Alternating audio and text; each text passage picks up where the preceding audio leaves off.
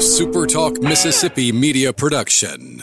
Running a business is tough. If you're struggling with HR, benefits, and payroll, you're not alone. Many businesses just don't have the resources to keep up. That's where MWG Employer Services comes in. We provide a full range of employer services with everything from payroll to benefits to HR services and compliance, and can create a custom plan that fits your needs and budget. We're a Mississippi-based company that can help you focus on what you do best, growing your business. Call MWG Employer Services today at 601-206-7966 or go to MWGEmployerServices.com. You're listening to Sports Talk Mississippi On Demand, presented by Pearl River Resort. Escape to Choctaw, Mississippi and enjoy world-class gaming, the Dancing Rabbit Golf Club, and Geyser Falls Water Park. Escape to Pearl River Resort. From D2 to D3. Summer, spring, and fall, we cover the sports and we cover them all. With JT Mitchell. Best in sports. Full reports. Listen here. Throughout the year.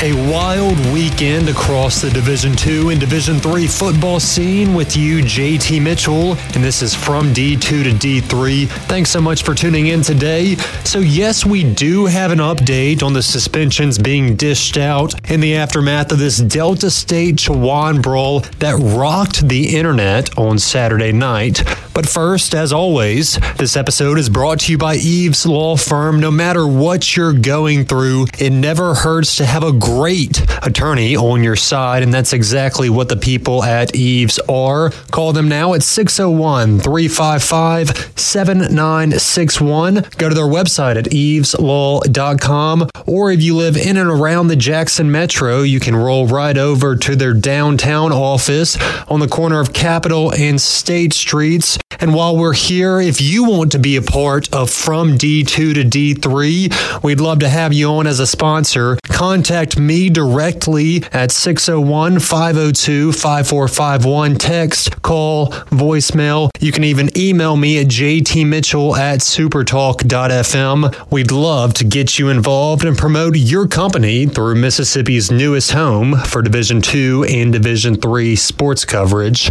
So back to the matter at hand. If you didn't see this brawl between Delta State and Chowan Saturday night, you gotta go watch it. Go to supertalk.fm. You can find it there. Lots of different angles on the website. And you'll probably end up like me watching it 20 different times. I mean, every time you watch a different part of it, you'll see something else going on. Players being ear-holed, refs being toppled, helmets being swung by players and even fans.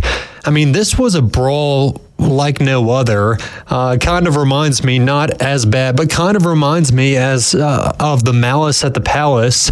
In the videos, you can see members of both the Chowan team and crowd really getting after Delta State players. And the good news is that no one, to my knowledge, was injured. That is first and foremost. However, this was not your typical football fight.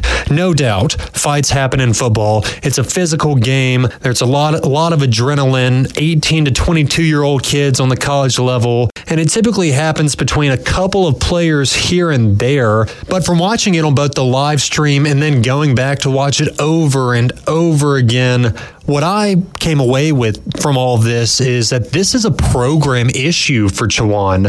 This was not Delta State. Not at all. I think Coach Cooley hit the nail on the head yesterday when he said he felt his players and coaches did a good job restraining. They really did. If you see the videos, it's mostly Chowan players. There's some Delta State fans, some Delta State players stuck over there on the sideline where the brawl is taking place. But restraining is really tough to do in a situation like that. You see some of your own getting literally beat. A close-up video showed tight end Adam Duncan being pinned against the fence. and just getting swarmed by Chowan players and fans, that would be hard for me to sit back and not go over there and throw a few punches to help my team, my family. So props to Coach Cooley, his staff, his players for showing that restraint, that control. I think Delta State did the right thing, and that restraint resulted in Delta State having 0 suspensions, as the conference pretty much made it clear in Monday's announcement. This wasn't Delta State's fault. GSC officials are handing down 6 suspensions, all to Chowan players. One of those will be for the rest of the season, and then an additional suspension to a non-team individual, which means a fan. That fan will not be allowed at home games for the rest of the year. And I'll be straight with you, I think that punishment is light. The conference is, yes, they're also making Chowan conduct a game management and security review to see if they can fix their issues. But I think Michael Borky of Sports Talk Mississippi said it right yesterday. How do you let this team take the field again in just a few days? From what I watched and from what I've heard from people close to the situation, this is clearly a program issue at Chowan, and it needs to be fixed. I mean, look at Shaw High School. That's a situation that's not nearly on this level, but is a little similar that we have right here in the state on the high school level. Shaw High School in the Mississippi Delta. Last Thursday, a fight broke out between Warrior teammates there. The school district quickly swooped in, suspended football operations for the time being, and I'm not saying I agree with all the decisions being made surrounding that specific situation, but what that does tell me is that a school district in Mississippi gets the point. They need to fix the program issues and teach these kids to be men, but a college program does not. That's baffling to me. So come on, man. I mean, we'll see if Chowan hands out any self-inflicted punishments, but I won't believe it until I see it. Also worth noting that Delta State did win the game. When the brawl broke out, there was just 4 minutes and some change left to play. The Statesmen were up 42-18. Of course, refs called the game and sent Delta State home with the victory. All in all, it was just a really long weekend for Delta State. Coach Cooley told us beforehand they were busing it. It's about 15 hours to Murfreesboro in North Carolina, and I think they were staying north of there, somewhere in Virginia. And then Saturday rolled around, there was a lightning delay. They finally got to play, got off to a slow start before putting the burners on and pulling away with the game. Then the brawl happened. Then they had to stay another night, I assume, so Delta State did not get back to Cleveland until about 10:15 Sunday night. So no suspensions for Delta State, which is what Coach Cooley actually anticipated. Let's check in with him and see what he had to say about the situation in his weekly press conference Monday afternoon. This is a tough thing, okay? Because when you sit there, and I didn't realize everything that was going on. I just knew that it was going on away from my sideline, and I was trying to get my guys back. That's all I was trying to do.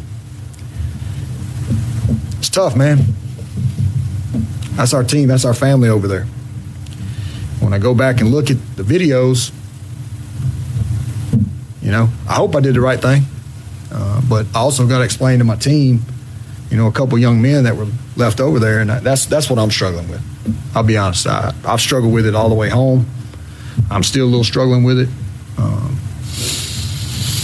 Because you preach family, in team sports, you got to have your teammates back. You have your teammates back, And, yeah, we didn't leave the bench. But the question is, did we really have our teammates back? That's what I'm struggling with, Stephen. And I can tell you that. You and I have known each other a long time. And you know me, I'm going to be honest up here. That's what I'm struggling with.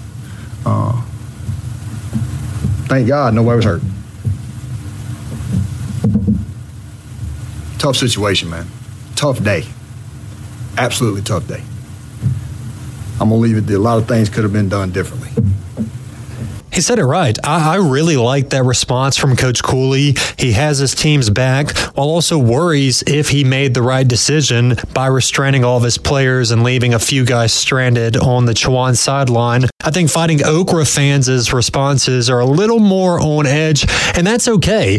They're probably already circling the date on their calendar. Hasn't been released yet, but getting ready for next fall when Chowan does come to play in Cleveland. And just for context sake, Chowan is making a quick pit stop in the Gulf South Conference. This was their first ever GSC game, and it ended in a brawl. That's crazy, man. In 2025, Chowan will become full-time members of the Conference Carolinas. So this is really a program that Delta State probably won't have to worry about this time a few years down the road. Continuing with some more audio from Coach Cooley, he said, "Let's put this brawl behind us. What's done is done, and now it's time to get ready for D1 FCS Mississippi Valley State as they come into town this weekend." Yeah, well, they know us. They know us inside out. I mean, you talking about him. You're talking about their D coordinator, Jesse Thompson, who used to coach here. You're talking about Zane Samuel, who played here and coached here. All those guys are on their staff. So, yeah, they know our program pretty much inside and out. It's going to be great to see Kendrick. We talk about it every other day. He's a real good friend, and I'm really proud of what he's doing down there. You know, he's doing things the right way, and I think that's evident. You know, I know he's upset. They felt like they should have, and I felt like they should have won their first game. But you know, it's going to be friendly and all that. But I mean, he wants to win, we want to win, and that's you know, it's good competition against two guys that I think he and I are really, really close. So looking forward to it, to competing against him also, and just can't say enough about how excited I am for him and his opportunity down there. How huge is this going to be for the guys to just get back in front of their home crowd and have the home field advantage? Well, I hope we do. I hope we do. I'm going to tell our fans right now, Valley's coming to this one. I hope we have the home field advantage, I think we will. I think it's just going to be a great night for the Delta, just to be honest with you. I mean, two good schools playing one another. Just a great night. A lot of our players know them. Their players know us. We've got 2 or 3 players that were on my team last year that are down there playing for them now. So a lot of familiarity with both of us. And hopefully we can just come out, compete the right way, and make it just a really good night for the Delta. That's what I'm hoping. Really good night for Cleveland and the whole Delta. That's what me and Kay Wade have talked about that like a lot of times since he took the job. We're hoping everybody comes in there, we sell it out, everybody has a great time, and they see a good football game Saturday night. I think that'd be an awesome night. Beautiful weather, be great. Hopefully there's no rain delays, lightning delays. I've been through that. I've had enough of that. Coach, what are some of the challenges that you see on film defensively for Valley? Just how good and how big and where they're at. I mean, they're sound. They're not out of place. I'll just be honest. Last year, I thought Valley was out of place at times when we played them. Not this year. They're doing a good job. They're really solid. They tackle well. They do a really good job in their twist game up front. Got D linemen that are big. Their linebackers are good. Their secondary runs to the ball really well. We got our hands full. We got our hands full with their defense, no doubt about it. Offensively, they're doing so much stuff. And they're doing it with tempo, and they're running the quarterback, which, as always, that's tough on a defense. So, a lot of problems, man. A lot of things we got addressed. And like I said, we're behind already. The beginning of that clip says a lot about the Delta State coaching tree, which we've touched on a couple of times throughout this show. It's unreal. If Delta State does beat Valley this weekend, the Statesmen will join a short list of D2 schools to beat FCS schools this season. Off the top of my head, that includes Week 1, Bowie State defeated Delaware State, and Virginia State stunned Norfolk State. And by the way, that was a bizarre ending. I'll actually share that Virginia State, Norfolk State ending on my Twitter Twitter/X at JT Mitchell Radio. In other Gulf South Conference news, West Georgia made a big announcement last Friday. The Wolves are planning to move up to the Division I level effective July 1, 2024. They'll be a member of the Atlantic Sun Conference, and this is a big loss for the Gulf South Conference. UWG has been members since 1983. They've won 11 basketball titles, 2 football championships, at least 1 title in 8 other sports. Additionally, West Georgia has produced 6 NCAA D2 regional titles in 5 different sports. That's since 1998. So a big loss for the GSC, and it makes you wonder if schools like West Alabama, West Florida, or Val State will follow suit. I do think that Delta State and Mississippi College are more aligned with what the GSC stands for and plays for, but who knows? I mean, Delta State or MC could pop up to D1 one of these days. We'll see. So the ASUN will include West Georgia in 2024. It will also include Kennesaw State, Florida Gulf Coast, Austin P. Conference realignment is not going away, guys. I tell you that, and it's even seeping down to the Division II level. So Mississippi College blew their lead Saturday against Midwestern State. The Choctaws were up 17-14 after 3 before giving up 16 unanswered in the 4th to lose 30-17, and it was just a tough loss. MC is now 1-1 on the year. They just got to get their offense figured out. I know they have a new offensive coordinator. They're trying to move toward this triple option spread hybrid kind of offense, and you can tell that they're still trying to work through some stuff. The defense has been assuring this season through 7 of the 8 quarters, but they just couldn't hold it together on Saturday night as Midwestern did come away with the win. And by the way, this Midwestern State team I don't think is a bad team. They started last season ranked, and they stumbled to what I believe was a 6-6 record. This year, they lost to a now-ranked Colorado State Pueblo in Week 1. Then they beat MC, so we'll just have to see. I think Midwestern State is a pretty good team. I think Mississippi College still has a lot to work towards this season, and the Choctaws will be back in action this Saturday against West Georgia at home. That's a 7 o'clock kickoff in Clinton. The one game I went to over the weekend was Millsaps hosting McMurray. This was the Majors home opener, and in the first quarter, I honestly thought they looked better than they did against Belhaven. That was a bad loss. In the first quarter against McMurray, they were tackling a little lower, something they didn't do against the Blazers. That was one of the main takeaways I had from the Riverside Rumble, was in goal line situations, I saw too many Millsaps players hitting up high. You got to get low. In the opening quarter against McMurray, they forced a safety, but they just couldn't keep up. McMurray went on to win 53-2. That safety, obviously the only score of the day. The Majors were without star linebacker Donald Turley, and I'm not too sure what his injury status is going into this weekend at Sewanee, who the Tigers actually did come away with their first road victory in 5 seasons. Should be a pretty good game up there on the mountain. Belhaven handled business against Lion. I wish their mascot was the Lions, the Lions, but it's not. It's the Scots. They defeated the Scots 48-15. The Blazers barely had to pass the ball. Their run game is just phenomenal. Devin Daniels and Colby Blunt each eclipsed that 100-yard mark as quarterback Tim Johnson had 4 total touchdowns, 2 of which were on the ground. So here's my bone to pick for the day. I think D3Football.com is shafting Belhaven so far this season. I know before the year, one or maybe a couple of their columnists picked the Blazers to be a playoff team, but so far they still have not put Belhaven in the top 25. After the Riverside Rumble, Belhaven got 1 vote for the poll. After this past weekend's win over Lion, they got 2 votes for the poll. It's honestly disrespectful. Belhaven is a top 25 team. I've watched them. I've talked to their coach.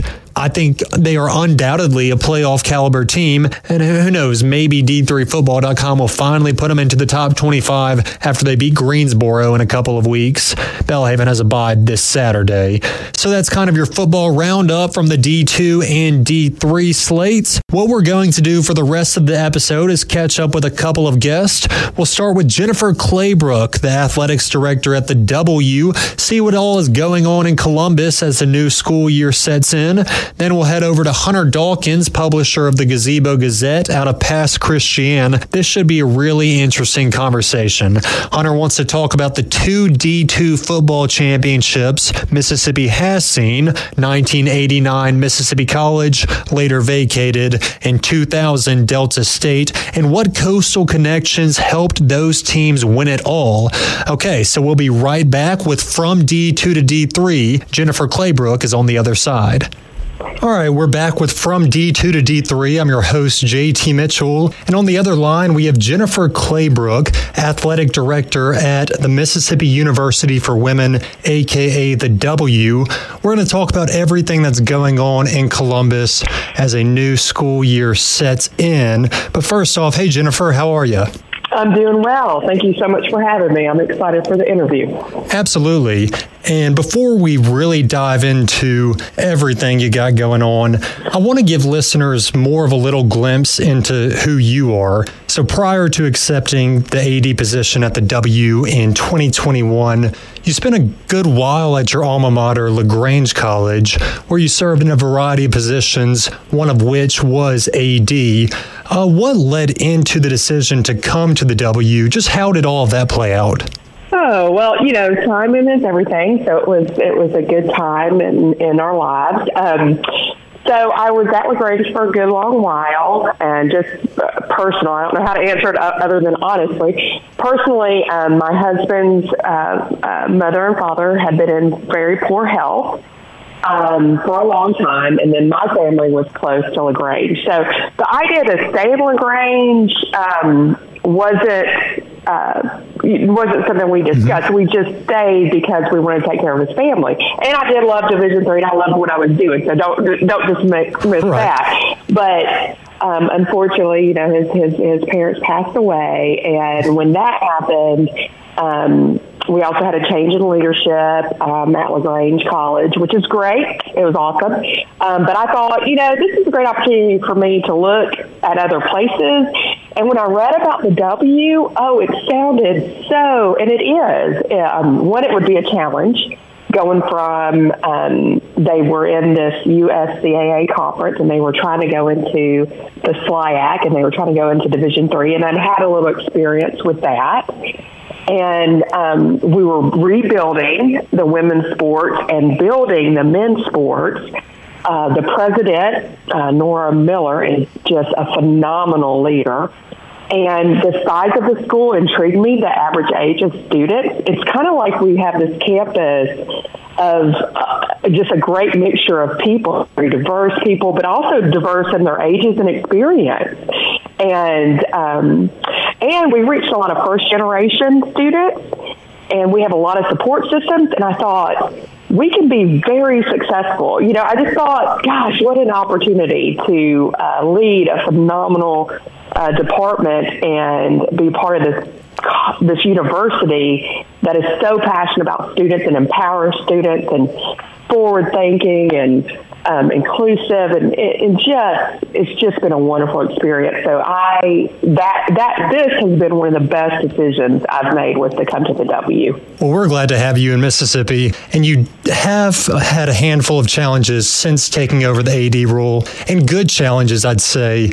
One of which is helping the W fully attain Division III membership status, and that went into effect just a couple of weeks ago, right? That is correct. Yes, thank you for bringing that up. I'm so excited about it. Yes, that was a labor of love. I led us through year 2 and 3, and we were able. What we do is you just provide a lot of documentation. You have to go to several leadership events, professional development events, meet with a mentor, FAR, and an AD. Our FAR, Dr. Chad Murphy, was instrumental and so active. Dave Beyer, who's our Director of Athletic Communications, took all the information and put it together in an easy format to read and review.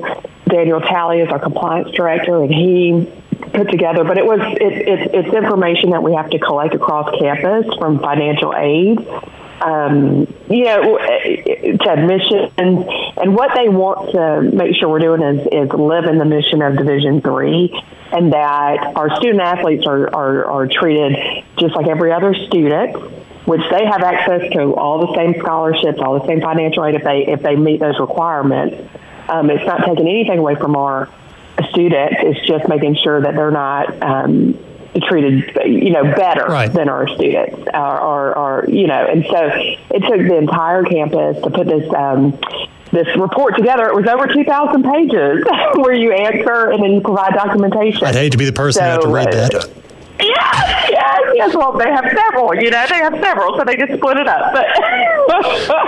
But yes, and then you feel really proud about, as you're providing this documentation, you're realizing that you are really, you're really committed to these students and ensuring that they're successful, not only at Division III and for our SLIAC conference, but in life, so I'm just so passionate about it. And thank you for bringing that up. That was something that it took everyone on this campus to complete, and everyone had a hand in it and was excited to get it completed and get the nod on September 1st that we were full members of Division III. For sure. So what is different between now and this time last year in terms of now having that full D3 status? I'd say my stress level. Oh, goodness. So we got that one down. Stress levels are up. Yes. So I would say that it's just so exciting. Enthusiasm. You're a part of the NCAA Division III. You're a part of the SLIAC, because everything was hinging on that report, our membership in D3, our membership in the SLIAC. So there was a lot of pressure to get that in and prove that we were doing what we say we were doing. And so now we're in it. And so we're going through, again, continuing that mission, being supportive of our student athletes and making sure that they have this full experience. They get all the support systems they need academically, athletically, giving them the opportunities to compete at a high level, look great, feel great, have the proper medical staff around them. And a lot of them do things. We're going to brand now. We're going to brand all over the place, Division III, SLIAC, us. So it's just really, I believe it's just really exciting. People are taking every competition very seriously. They know that we're preparing for those conference games and that we're preparing, to win conference, what we hope. I know it's our first year, but we're, you got to prepare for those things. You got to believe you're going to do those things. And so we are preparing and excited and having, rallies together on the 23rd, September 23rd, in between the volleyball match, the second volleyball match and the third. We're going to actually welcome our commissioner. We'd love for the community to come out. It's no charge. It's a whiteout, and we're looking to celebrate membership in Division III and the SLIAC. So it should be a fun day. T-shirts, pom-poms, free food for like the first 100 people that come through the gate. So I hope people will come. Free food always helps. I know, especially college students. They love that free food. Yep. And this one might be more of a passion project rather than a challenge. But one thing that you've done is you helped launch or led the launch of the W Athletics Hall of Fame. Y'all inducted your first ever class this past spring, headlined by basketball great Dot Easterwood. Can you tell us a little more about that? Absolutely. And I do want to give a nod to Dave Byer. He was certainly instrumental in putting everything together. And then, of course, the committee, who is part of the Hall of Fame. But one of the first things I realized, I was reading, we had 5 former faculty members who also, did swimming, gymnastics. I mean, they coached volleyball, softball, all these things. And I was reading their book. It's called The Legacy of the Blues. And what a rich tradition of competitive sport at the W in Division II. And so as I was reading this, and Dave was reading as well, and we both, we're looking around, we're like, why don't we have a Hall of Fame? That's interesting to me. But certainly we should do that. And so then we just put together a proposal and, got the proper people to approve it. And then it was really fun because we had, our 1971 team that won the national championship, and they beat some huge Division I teams along the way.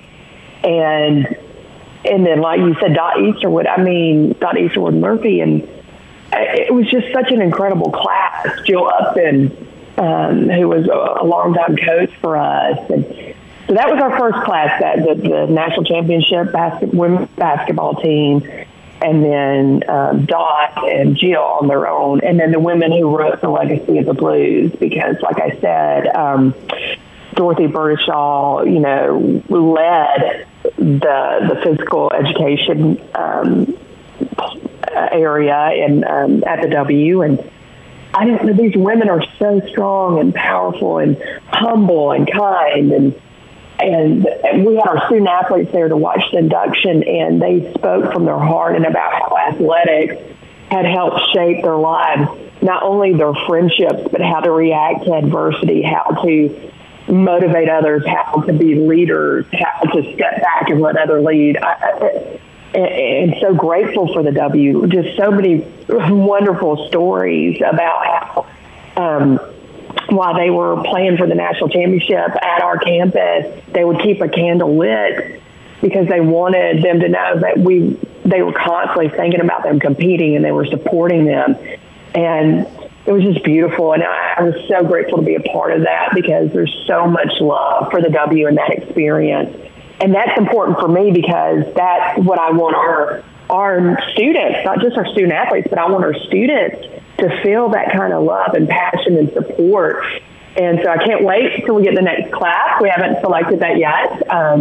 But it is a labor of love and passion, and how grateful to be on this side of it, to be able to just thank the people who came before us and set us up for success. And I'm just so grateful for that opportunity. Yeah, and that's got to be super inspiring to current student athletes. That could be you one day in the W Athletic Hall of Fame. I know you said you haven't chosen, or you guys have not chosen, the next class. When should we expect another class to be inducted? We had initially thought we would go every 2 years, but we had such a great, it was just such a great experience. We were considering, do we want to go ahead and do another class this year? So that is on the... Because the history is so rich, you can go ahead and knock in a couple more, right?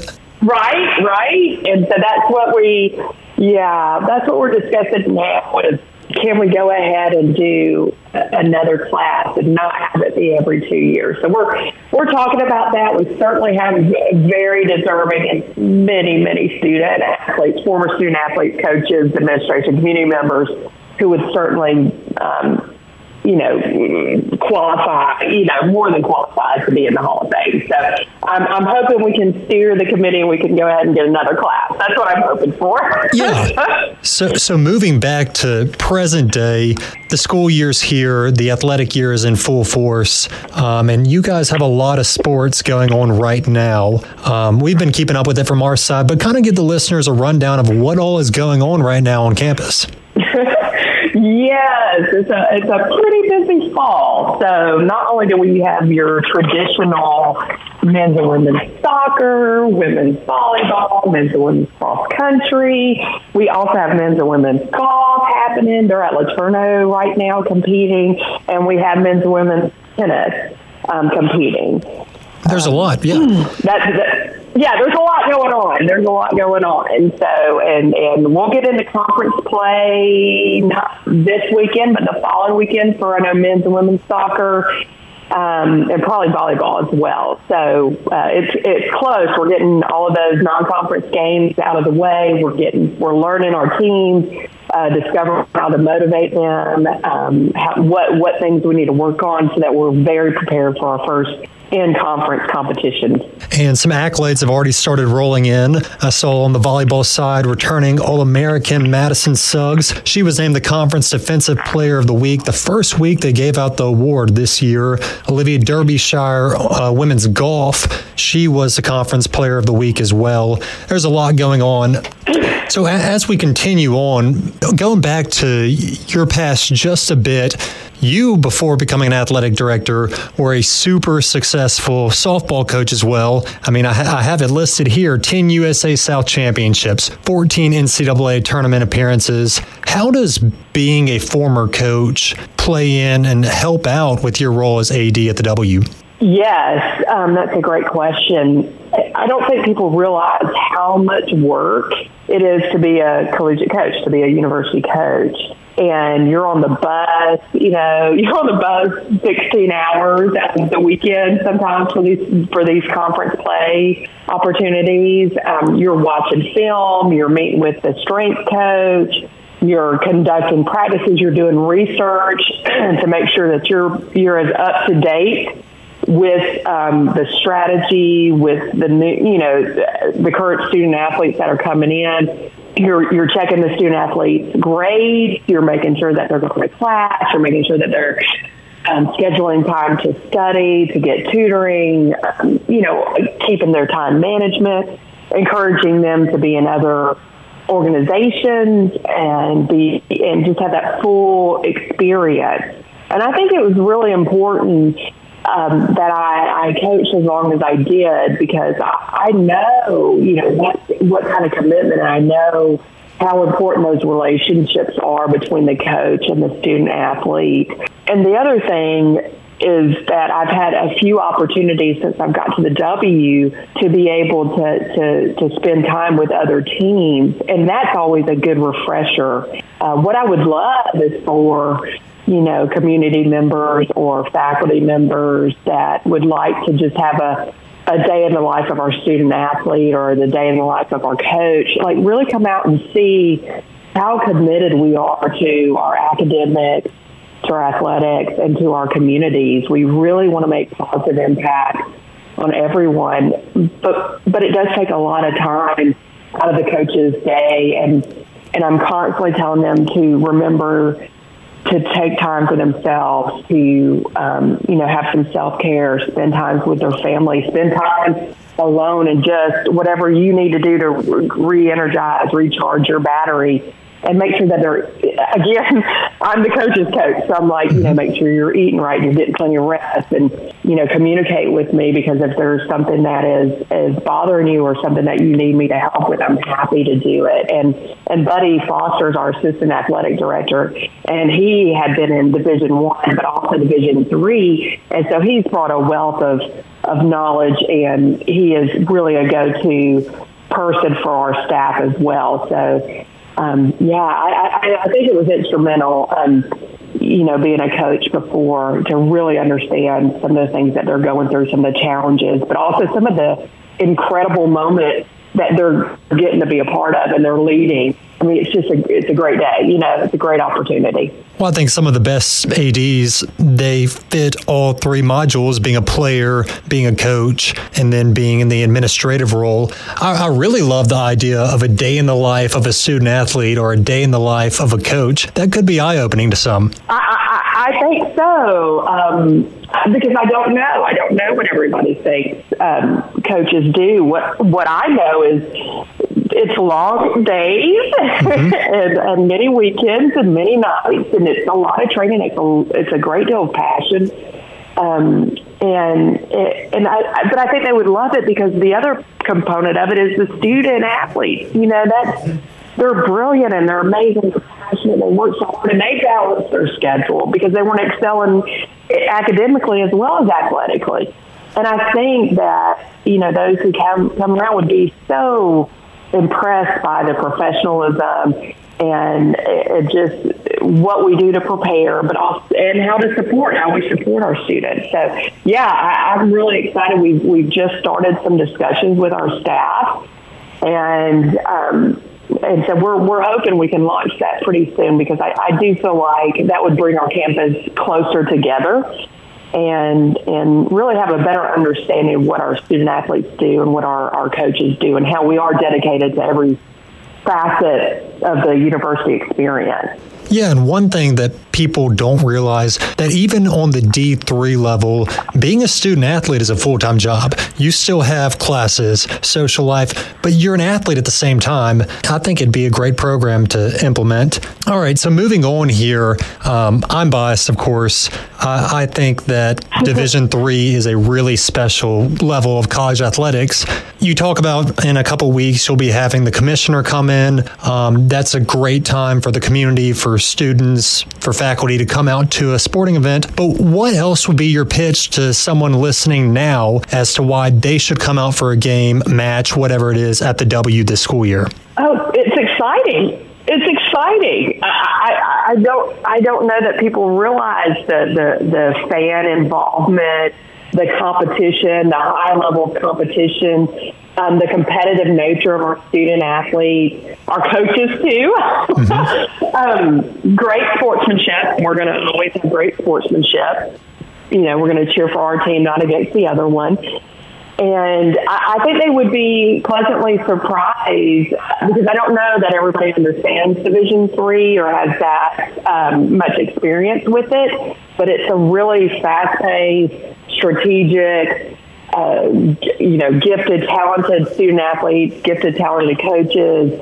And it's a really great, product, if you want to just say that. I mean, it's fun to watch. I think if you come out and you see how hard our student athletes play and the level of focus and skill, I think they would really embrace the university and our department and want to come to more, So that would be my pitch, is come 3 times, just come 3 times to a sporting event and see if you don't get hooked, because it's so fun to watch them. Again, like I said, the skill is there, the passion is there, the strategy is there. I think anybody could appreciate and really love what they see at the W. Mm-hmm. One thing I've said repeatedly on this show is that even at the Division III level, Division II level, and of course the D1 level, every kid on those teams was the best, if not one of the best, on their high school teams. It's serious competition. So I also agree, go to 3 games. Last question here, Jennifer. So the university is currently feeling out a possible name change, considering it's been co-ed since 1982. Some of the top options from a recent survey were the University of Northern Mississippi, which I really like, Callaway State, Weathersby State. What kind of role, positive or negative, would a name change play when it comes to the athletic department? Well, for us, again, I just want to say that I've met a good number of graduates of the W, and they are so passionate about their experience, and they're so grateful to the W for empowering them and leading them and giving them the opportunities. And so for me, the name change will just be about outwardly showing that we do empower, that we are inclusive, that we are forward thinking, that we do appreciate the tradition.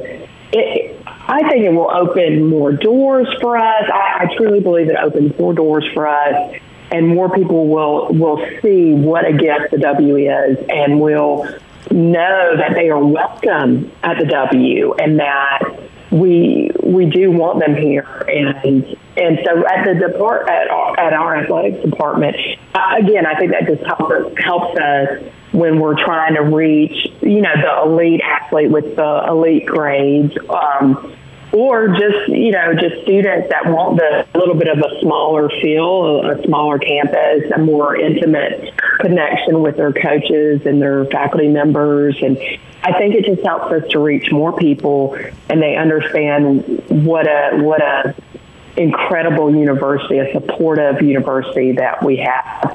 So I think it just opens more doors for us, and visibly shows that we are inclusive and we want people to come, but it's also tradition rich. As we've been talking,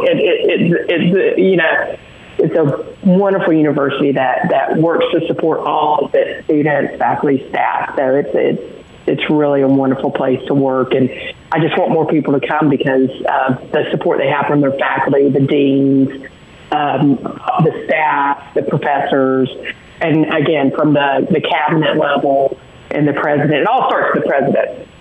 She leads in a way that is, she's intelligent, passionate, and wants to put us in the best position possible to be successful as a university and as people. So it all starts with her, and so I trust this leadership and us moving, and the new name. I think it'll be wonderful. I think it will really make a positive impact. I couldn't agree more. In my subjective opinion, I do think a name change would only open doors. I'm with you on that one. Well, before I let you go, you have any final thoughts, Jennifer? I just want to thank you so much for this opportunity. I am with you in Division 2 and Division 3. Getting the information out there, and just hopeful that people will take a chance and come and watch and come and support and be a part of this community as well. There's plenty of love to go around. Just add us to it, just fill your heart just a little bit more with our teams and our student athletes, our coaches, and then you're going to meet some great people while you're there, from faculty members and other students and other coaches and other administration. And, our president comes out to a lot of the games, and I just hope that they'll give us a chance and they'll come out and they'll support us and they'll see what a really fun environment that we have and how competitive it is. And at the end of the day, what we're trying to do is make sure that our students have this incredible experience where they get the academic knowledge that they need, the life knowledge that they need to go on and be successful in life, and maybe even transform the lives of their families, the lives of their communities, and then make a positive impact on the world. It's a great day. So very excited, very, very thankful for this opportunity. For sure. Well, we look forward to covering the W more in depth here at Super Talk. Thanks so much for coming on the program. This has been Jennifer Claybrook, Athletic Director at the W, and we'll be right back with guest number 2. Hunter Dawkins is coming up to discuss the coastal connections to Mississippi's 2 Division II national championships. We're back with From D2 to D3. I'm your host, JT Mitchell. And on the other line, we have Hunter Dawkins, publisher of the Gazebo Gazette, what I would consider a Mississippi Gulf Coast football guru. And Hunter wants to talk some D2 and D3 football, but tie it back to the Gulf Coast. First off, Hunter, how are you? Thanks for joining the program. Thank you, JT. Good morning. And it's always football down here down south, which, we all love the fall season when it starts, and I can't wait to get more involved. Well, it's in full force, especially on the D2 and D3 landscape. And one of the topics you wanted to talk about when I caught up with you prior to this interview is how the Coast played a role in our 2 D2 national championships, one of which was 1989 Mississippi College. That was later vacated. Still, it depends on who you ask, counts as a championship. Then in 2000, Delta State won the national championship. So let's just go in chronological order. John Williams was the head coach of that MC team, and he got his start, or at least made a stop, on the Gulf Coast before making his way up north to Clinton. Tell us a little more there. Well, JT, it's very interesting in both of these teams, and like you said about the asterisk that was placed in the 1989, there wasn't any rule made, from what I can decipher, but they're still listed on virtually every NCAA, roster, even though, like you said, it was potentially vacated. However, looking back, Coach Williams, he was one of the most successful coaches in Biloxi history, and he was the only coach that went to a completely undefeated team back before 1982 when they created the MHSAA to allow state championships. They used to have what was called the Big Eight and things as such with the big schools and all the rest.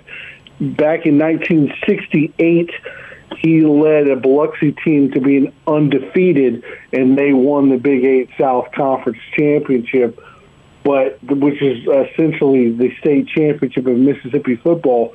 Then go into to Mississippi College, having success all the way across the board, and the 1989 team. But then after that, he retired after 1990, and that was it. But he led them in 1992 to another Big South or Gulf Conference division championship for Mississippi College. But he was a phenomenal head coach. He had a great record. I'm trying to look at the overall record, but every season he had coaching was a good winning season. On all levels. I mean, Biloxi, he was a really good coach, as well as at Mississippi College.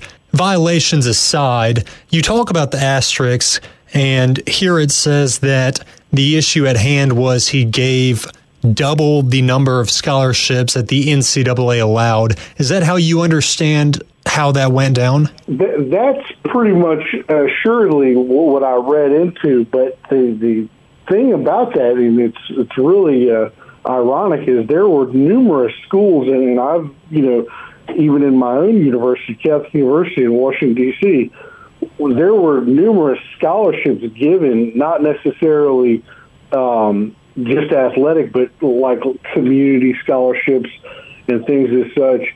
And I really think the NCAA just maybe had some problem with the Mississippi College program. Now, I'm not saying that it was not illegal to do that action, but I'm sure if you went all across the board at all the teams in the United States that were Division II, there was a few more scholarships being offered, than they were let known to be, at least. So. And I'm not standing up for Mississippi College because, spoiler here, this was before my time, but we have seen the NCAA, from what I'd say, mess up when it comes to punishing people. I wasn't there for this team. It was a really good team, 11-3 overall record. They outscored opponents 376 to 160. That's a over 200-point margin. And then they beat Jacksonville State in the D2 National Championship, all led by a guy who coached at Biloxi beforehand and coached well at Biloxi, won a championship down there. Were there any players on that 1989 Choctaw squad that helped them make that championship run? JT, I do know there was a punter from down here, and actually went to high school where I did, St. Stanislaus, but a guy named Scott Center, who was a punter, and I'm pretty certain, I'll have to look at the record books, but I'm pretty certain that he was the punter on that team. Now, I'm not necessarily sure that he played another position, but he was a great punter and is well appreciated for all his success down here on the Gulf Coast in high school and still talked about regularly. And I'm pretty certain that he was in the same timeline of that and was probably on the national championship team. And sometimes on the D2 and D3 side, you do see special teamers play other positions. It's rare, but I played with a kid who was a great punter, but also was arguably a better defensive back. So let's move forward 11 years to Delta State's 2000 national championship run. Tell us some about the coastal connections there. I know it started from the top with head coach Steve Campbell, correct? That's correct, JT. Campbell is, well known down here in the Gulf Coast Junior College level because of the numerous championships that he had led to Mississippi Gulf Coast Community College with only one national championship, but MAC championships, MACC championships. He was very well respected, and the main reason why he is so well known is not necessarily about his success, but about the number of kids that he got to go places and the number of guys on his coaching staff that he's had being able to develop. And like you and I talked about, JT, on his 2000 national championship team, there are 2 or 3 coaches that are on Division I programs or with not only Division I programs, but with head coaching jobs, pretty big time National College Division I football programs. Yeah, I mean, that's what Coach Todd Cooley and I kind of talked about in our conversation in episode 2 of From D2 to D3. If you want to go back and listen to that, you can find it at supertalk.fm, Spotify, wherever you listen. But we kind of went through that laundry list of great coaches that have come from Delta State. Yes, a phenomenal football program, have produced some phenomenal players, but maybe have produced more phenomenal coaches, from Ron Roberts, DC at Auburn, Pete Golding, DC at Ole Miss, Dave Aranda, head coach at Baylor, Mike Bloomberg, head coach at Rice, Jerry Mack, running back coach at Tennessee. There's a couple of guys in the NFL currently, Lanier Gothey and Carl Scott, and that's not even to name all of the high school guys. The Delta State coaching tree is unreal. Absolutely, JT. And it didn't stop just with the national championship. I mean, as you know, looking at their berth in the Division II playoffs, going pretty far and deep in 2010, being a runner-up and semifinalist in 2011, they definitely have a great history in football. They do, and I think they'll make another run this year. So back to Campbell. Tell the listeners where Campbell went after winning that national championship at Delta State. Well, he briefly went to a Division I program, is the Nicholls State, correct? Yeah, that's right. I was going to say, I thought it would be Middle Tennessee State. I wasn't 100% accurate, but he was the OC. Then he went to Central Arkansas as the head coach. Oh, you're right. It is Middle Tennessee State. Yeah, I thought it was something. He was Nicholls earlier in his career. Yeah, exactly. He was I think as Nicholls has been known down in Thibodeau, is where all the coaches go to do their graduate assistant work, and then they either end up in high school or college. But with that being said, Campbell, though, went to Central Arkansas being the head coach, and his no-huddle, fast-speeding offense, which was, remarkable down here. Nobody had really ever seen that before, and that really helped him develop. And he got really a great head coaching job when they made the transition to the football stadiums at South Alabama down here in Mobile, not too far from me down here on the coast. And he was not necessarily great because they had just joined the Sun Belt Conference, and they were having to play some teams that had pretty much been upper echelon. As you've seen the Sun Belt Conference this year and last year, they're pretty stout, and just did not get off to that much success with that program. But he recruited very differently than anybody else. He was a big-time JUCO recruiter, and also just a few high schools. But he wasn't big in the transfer portal. Maybe that was the reason why, but you never really know. We talked to all of these D2 and D3 coaches, and there's two sides of the whole transfer portal thing. Some guys are like, yeah, we need to take full advantage. Look at how it's worked at other schools. Other guys are like, no, we need to be tried and true to high school. And it just depends on who you are, and it can come back and bite you if you don't fill that void of high school year in and year out. And I think Steve Campbell is now a director of high school relations for the Mississippi State football program. I would certainly feel like that would be 100%. His son is now the athletic director at Mississippi Gulf Coast Community College. Obviously, with a good number of success there, and they're really appreciative of the Campbell family in general. I did not realize his son is the AD there. That is correct. The more you know. All right, so let's move to current day. What Coastal kids are you watching this year, whether it be D2 or D3? Well, from the D2 level, is one of the things that I do all this research on Delta State and Mississippi College, JT, I found out of the actually classic between those two schools, the Heritage Bell Classic, which is one of the longest rivalries among Mississippi schools. And how Delta State they're ahead of that series pretty well, but then of course looking to see the certain players that they have. Delta State is pretty much predominantly junior college kids. They, a lot of the kids are from northern or central Mississippi, but they all went and played down here at Mississippi Gulf Coast Community College or Pearl River. Both of their schools, which are about 30 to 45 minutes away from me. And these kids all being from Meridian, from northern Mississippi, parts like Tunica, Tupelo, your Batesville, your Iukas, who have pretty strong football cultures. But a lot of the kids being, from up there, they ended up playing JUCO here. For instance, with Mississippi College, you got kids like Austin Davidson, who was one of the big. He played at Gulf Coast. Yeah, he played for Mississippi Gulf Coast.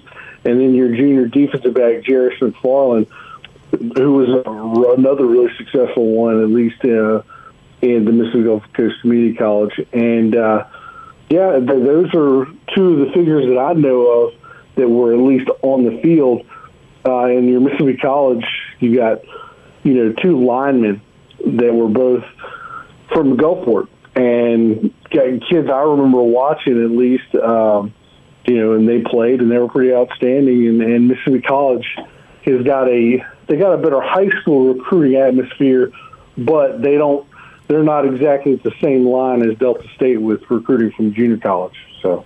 And then at Millsaps, you actually have wide receiver Connor Ladner, who Corey York told us he's hoping will have a big year this season. And he's from your alma mater, St. Stanislaus. Didn't you used to coach there as well?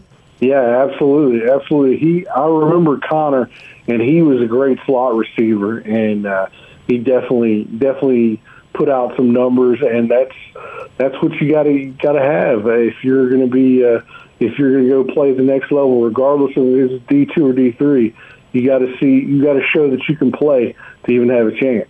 Yeah, and I think he's had about 17 yards through 2 games. Given no Millsaps offensive players had a standout game on paper so far this season, but we're hoping for a big one from Connor Ladner this weekend at Sewanee. I'll throw a curveball at you real quick. So before you got into journalism, you were a football coach in a past life. I know you've had multiple past lives. Say you stayed in that realm, would you have considered coaching D2 or D3 if given the opportunity? It's funny that you asked that, JT. One of my mentors that I coach with at Stanislaus, I coached the state championship team with back in 2009. He a year later, well, not the next year, but the year after, he left and went to MRA, Madison Ridgeland Academy up there, Forrest Williams, and had pretty successful teams, and a lot of the kids that he had playing for him went to D1 schools. And I think he was briefly offered the Millsaps job. He, of course, then he asked me if I would be interested in, coming to coach the O-line, and I really thought about that. Of course, he would have had to accept the job, and then he didn't, but I would have thought somewhere about that. But that's a little bit of stretch, now at least that I've gone to the journalism life. But I will tell you, JT, I miss coaching. And sometimes, the best, it doesn't necessarily matter what level it is. I go out Saturday morning, usually down here at the recreational field in Pass Christian, and see those kids 5, 6 years old, and I love it. It's just the love of the game, because they appreciate the game, and it's something that's true. Coaching, playing, watching, doesn't matter. Football is a great sport, and we're glad to cover it here on From D2 to D3. Final thoughts, sir? The final thoughts of this is that I'm keeping my eyes out with what's going on with the teams all across the board, and I've got some good relationships up with both teams, and we'll see if we can hear what's happening. All right, Hunter. Well, thanks so much for joining us today. Some really good insight into these 2 national championship teams and how they connect back to the lower 4 counties. Thank you, sir. Take care of yourself, JT. That was Hunter Dawkins, publisher of the Gazebo Gazette. He's also the voice, or one of the voices, behind the mic every Friday night at Gulfport High School football games. So that about rounds us out for today. Don't forget, there are a lot more sports other than just football going on. You've got soccer, volleyball, tennis, cross country. Keep up with all of that on your school's respective website. This has been episode number 3 of From D2 to D3. I'm your host, JT Mitchell, and we'll see you next week. Running a business is tough. If you're struggling with HR, benefits, and payroll, you're not alone. Many businesses just don't have the resources to keep up. That's where MWG Employer Services comes in. We provide a full range of employer services with everything from payroll to benefits to HR services and compliance, and can create a custom plan that fits your needs and budget. We're a Mississippi-based company that can help you focus on what you do best, growing your business. Call MWG Employer Services today at 601-206-7966 or go to MWGEmployerServices.com. A SuperTalk Mississippi media production.